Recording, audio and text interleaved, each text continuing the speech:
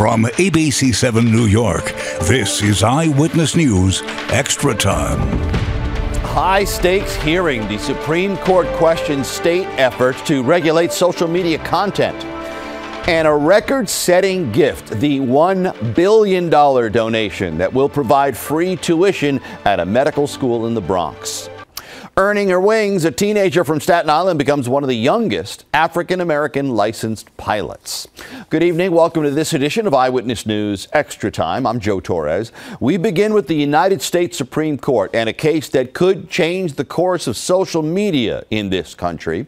The Supreme Court wrestled with state laws that could affect how Facebook, TikTok, X, YouTube, and other social media platforms regulate content posted by their users. Texas and Florida both passed laws that forbid social media companies from blocking or removing user content that goes against the rules.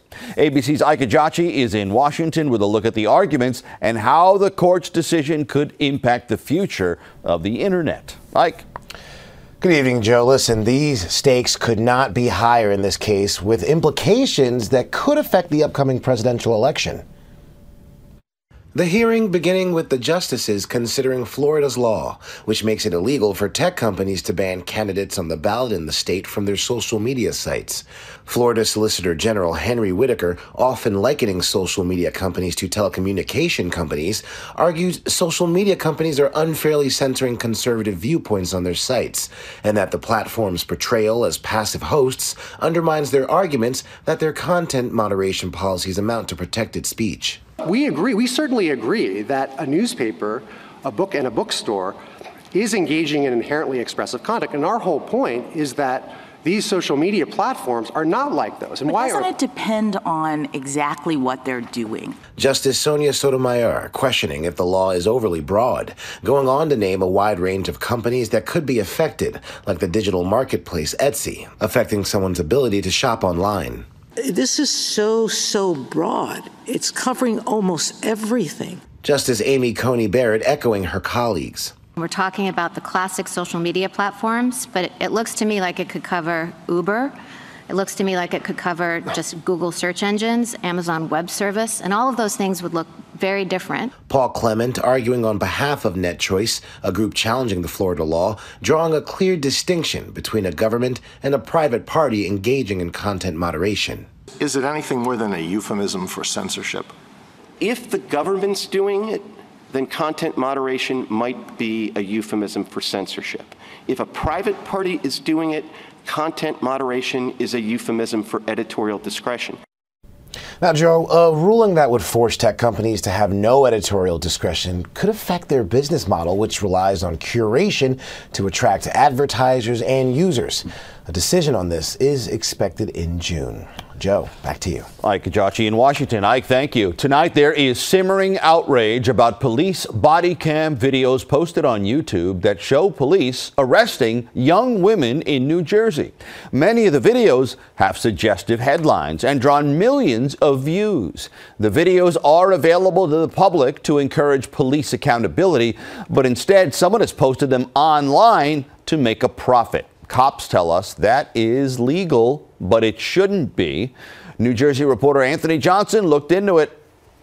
You swerved completely all over the road. It is certainly humiliating to get stopped and undergo a road sobriety test. How much did you have to drink tonight? But this police body-worn camera of such an incident made its way to a YouTube channel using the Open Public Records Act, or OPRA, which gives media access to these encounters. Where are you headed to right now? Police in Montville noticed one of their body-worn stops on the YouTube channel and heard from other police agencies the person operating the website had only asked for DWI stops of young women.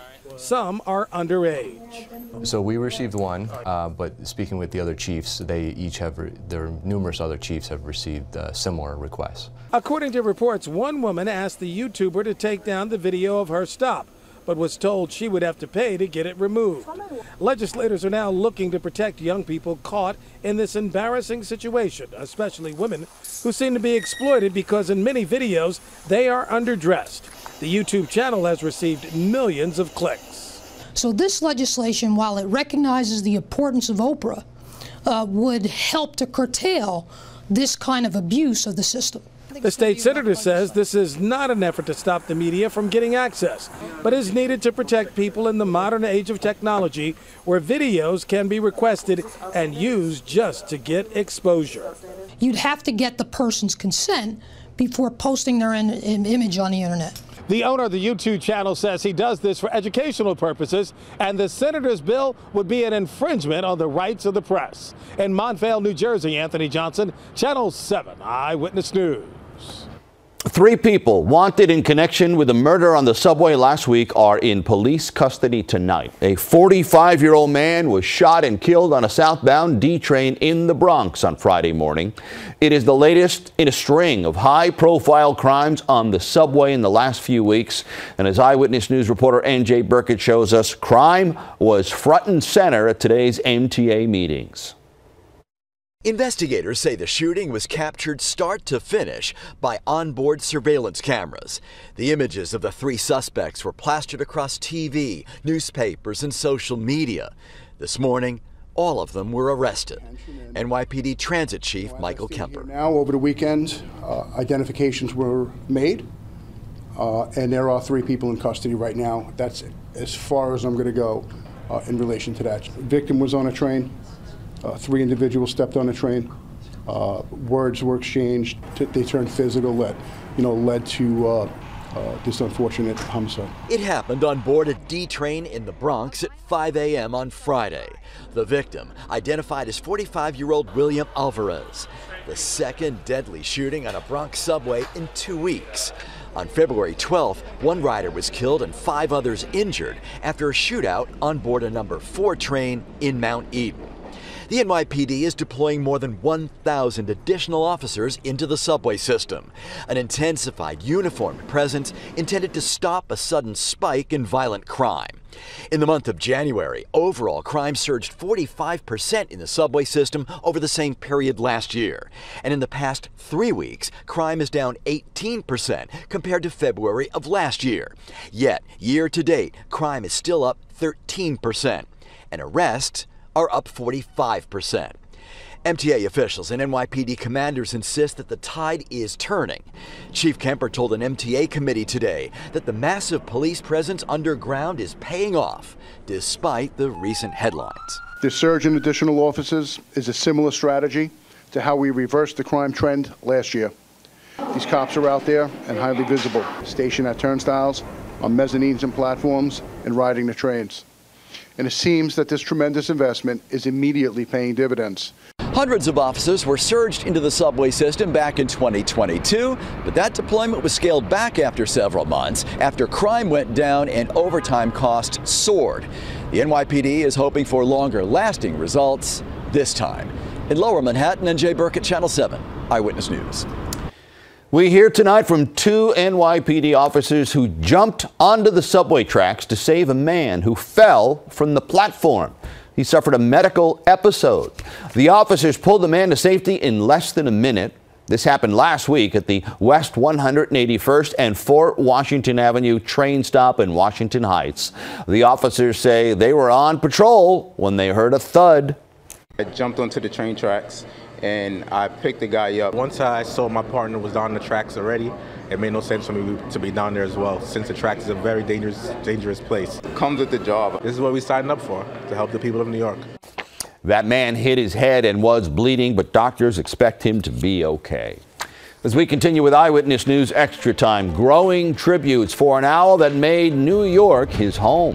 How the legacy of Flacco could lead to new protections for other birds. Plus this. The Albert Einstein College of Medicine will be tuition-free. How great is that? The billion-dollar gift that just changed the lives of thousands of medical students in the Bronx and legions of students to come.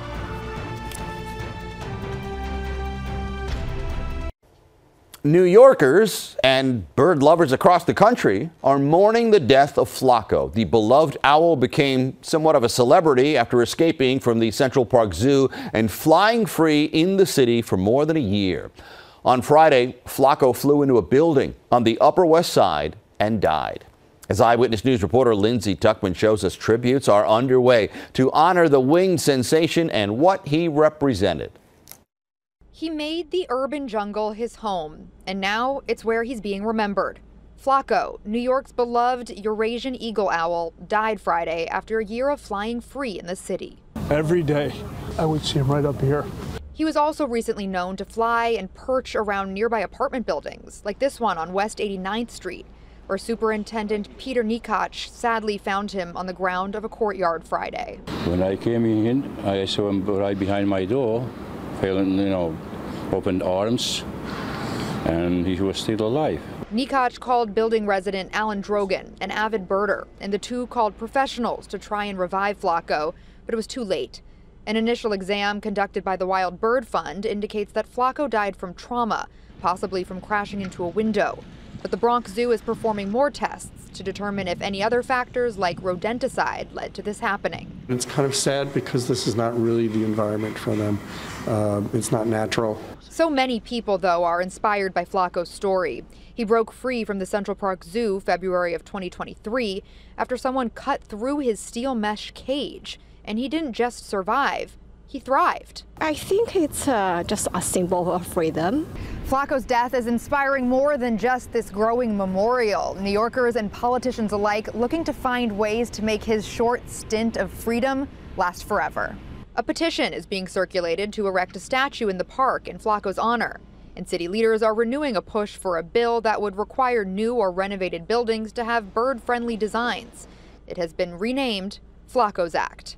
In Central Park, Lindsay Tuckman, Channel 7 Eyewitness News.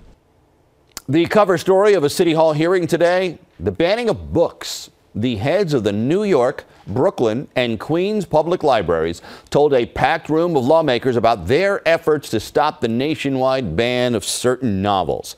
Last year, the American Library Association recorded censorship attempts on nearly 2,000 books across 32 states, the highest number in 2 decades.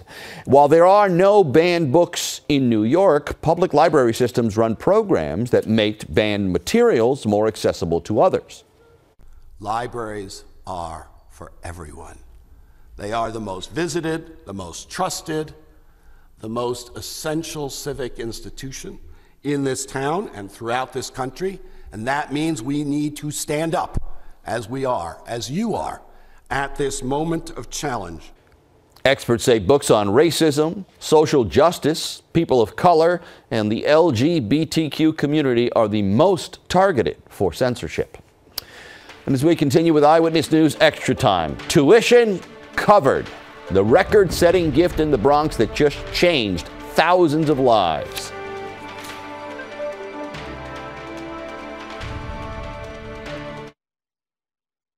Setting gift will ensure students at a medical school in the Bronx will no longer have to pay tuition. A longtime professor donated $1 billion to the Albert Einstein College of Medicine, removing a major financial hurdle to becoming a physician in a historically underserved borough. The endowment by 93-year-old Dr. Ruth Gottesman changes lives for decades to come. Eyewitness News reporter Lauren Glassberg has the story. It costs a lot of money to go into medicine. I was taking out, I think, $60K for the tuition and then more for living expenses and rent. But all of that changed today for Nick Garvey and all the medical students at Albert Einstein College of Medicine. The Albert Einstein College of Medicine will be tuition free. Free thanks to a spectacular $1 billion gift by Dr. Ruth Gottesman. Gottesman was a longtime professor at the school and is the current chair of the board. The money came from her late husband's investment in Berkshire Hathaway, an investment that will now open the door for students who may never have considered becoming doctors. I really hope this brings more diversity to the field because there's so many people who I guess wouldn't have chosen this field because they didn't want to be in so much debt. Something Leva Lab won't have to experience. My mom's been a physician for 30 years. She's still paying off her debt from medical school. Like, this is really, really life-changing. I think people don't even comprehend how much it can change the trajectory of our life. Wow. We're really grateful. The gift is the largest ever to a medical school, and it goes to a school located in the Bronx where the poverty rate is higher than any other borough. It's also the least healthy county in the state, with high rates of obesity and premature death. Doctors educated here may also choose to work here, and that's another way this donation does good. I think a lot of people are going to stay, which I think was great for the community. Ruth Gottesman is 93 years old and didn't want to be interviewed about her gift, nor does she want the medical school renamed for her. And that, students say, is inspiring, that she's so humble while making such a big impact. In the Bronx, Lauren Glassberg, Channel 7 Eyewitness News. What a fantastic story. Eagles frontman and co-founder Don Henley took the stand in a New York courtroom today to tell his version of how handwritten pages from the development of Hotel California and other hits ended up in the hands of collectors. 3 collectibles professionals face charges for allegedly conspiring to hide more than 100 pages of legal pad paper with lyrics in progress and other notes for multiple songs. According to an indictment, the defendants tried to sell the manuscripts despite knowing they were stolen. It also alleges they lied about how they got the papers. All 3 defendants pleaded not guilty. And as we continue with Eyewitness News Extra Time, meet the teenager from our area who is making history as one of the youngest black female pilots ever. And a live look outside. How about that? Meteorologist Jeff Smith joins us with the exclusive AccuWeather forecast.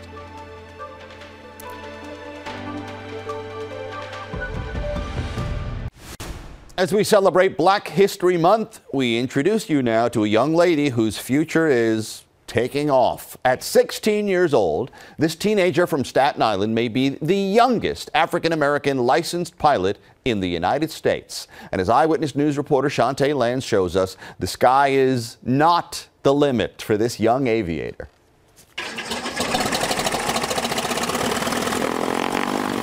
For Kimora Freeland, flying is everything. I have a passion for it and I love it. The Kingsborough Early College high school senior says she's ready for the biggest test of her life. Today I'm taking my check ride, so that's the test to get my pilot license. You heard that right. At just 17 years old, the Staten Island honors student hopes to become a pilot, already passing her solo and cross-country flights, taking her mother last summer to Martha's Vineyard. She flew me. And I enjoyed it, and she really did it, and I couldn't believe that that she was the pilot of the plane that I was sitting in the back of. But it all boils down to today. I live in Atlanta, and I came to see it, yeah. I wouldn't miss it for the world. Her family waiting eagerly in anticipation. It's exciting. I'm real excited about this here. Me? I'm scared of heights, so I ain't going, you know what I'm saying? I'm not going to be, to see her doing this is like just amazing, and to be so young and mature at that age to even want to do it is just amazing. Kimora flying for about an hour with a designated pilot examiner before touching down and finding out. I didn't see this a year and a half ago. And to be here and to see it with my own 2 eyes, I'm grateful. I got up this morning, I couldn't even hardly walk, but I knew I had to be here. She said I'm bad.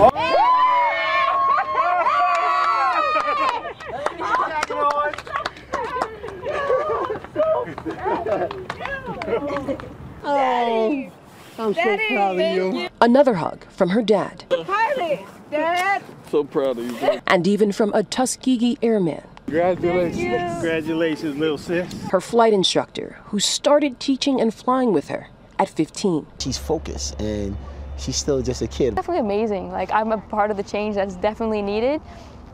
And yeah, like I want other little black girls to do the same. Sky's the limit for Kimora, literally. She's enrolling at Spelman College in the fall. Her next stop is her commercial pilot's license. In Farmingdale, Shantae Lands, Channel 7 Eyewitness News. Here is the first look at the photos of the surface of the moon. Those photos sent back by the Odysseus lunar lander. These images captured during its descent shows a crater on the moon's south pole. NASA's Lunar Reconnaissance Orbiter was also able to spot the spacecraft as it landed. Odysseus is the first U.S. lander to reach the lunar surface in more than 50 years. Now, yes, it tipped over during the landing, but it is working. It will have less than a week to capture data before darkness stops its solar panels from getting energy. Time now for a look at the exclusive AccuWeather forecast. We've got some energy because we're getting some warmth, aren't we? We are in a big way today. Already got up to 55. We're off to a fast start this week in terms of the temperatures, and we get up close to the 60-degree mark by Wednesday. But we will pay eventually with some showers returning, maybe even some rumbles of thunder by Wednesday evening. 48 right now in the city. Got a light wind out there. This will generally be coming in from a southerly and a southwesterly direction during the next couple of days, continuing to pump in that warmth. 55 was our high today after a morning low of 35. You woke up to a couple of showers this morning, even a couple of ice pellets and snowflakes well north of New York City. But still a nice recovery today, 10 degrees above average for this time of the year. Not the record. That was 65 set way back in 1890. Sun goes down at 5:43 these days, and we're 2 weeks away from 7 p.m. sunsets. We'll be setting those clocks forward for daylight saving time starting on Sunday, March 10th. Cloudier but mild tomorrow with a spotty afternoon shower out there. So even though we have more clouds around, I think temperatures will get well up into the 50s, might even touch 60 on a couple of thermometers south and west of New York City. It is showery at times on Wednesday, but with a warm wind getting us well into the 60s in parts of the area. And all that warmth kind of building up ahead of the cold front, which approaches Wednesday night, will destabilize our atmosphere. And as that front approaches, that can instigate a squall line to develop, and that could contain some rumbles of thunder and definitely some gusty winds. Could even be some localized damaging winds in parts of the area, maybe gusting 40, 50 miles per hour. And then briefly chillier behind the front on Thursday. And I say briefly because by Friday and especially the weekend, we have numbers recovering back up into the 50s. 49 at Newark at this hour, 46 at LaGuardia. You're talking about 50 at Newburgh and Poughkeepsie, 46 down the shore at Belmar, 43 on the island at Islip. A little bit of an increase in the high cloud cover made for a spectacular sunset tonight. Overnight tonight, I think the clouds will tend to lower and thicken a little bit by early tomorrow morning. Not nearly as chilly as recent nights. We're down into the lower 40s in the city, maybe getting down to the freezing mark well north and west.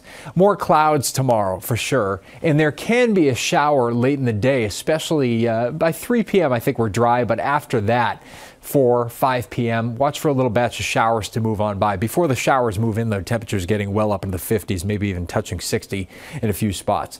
A steadier batch of rain could move in later on tomorrow night into the early hours of Wednesday morning. And Wednesday can be a day where you wake up to some showers and then we break out into maybe some brightness into the early part of the afternoon, getting our numbers up to around 60. And then here comes that potential squall line as we head into Wednesday evening, right around dinner time on Wednesday. Could be some gusty winds, maybe some rumbles of thunder with that. And again, brief cold shock coming in on Thursday. With those winds on Wednesday, even outside of the squall line, could be gusting 30 to 40 miles per hour, especially along coastal areas, and right along that squall line could be gusting up to about 50 miles per hour. Mostly clear early tonight and then increasing clouds late. Definitely not as chilly. We're down to about 41 for a low.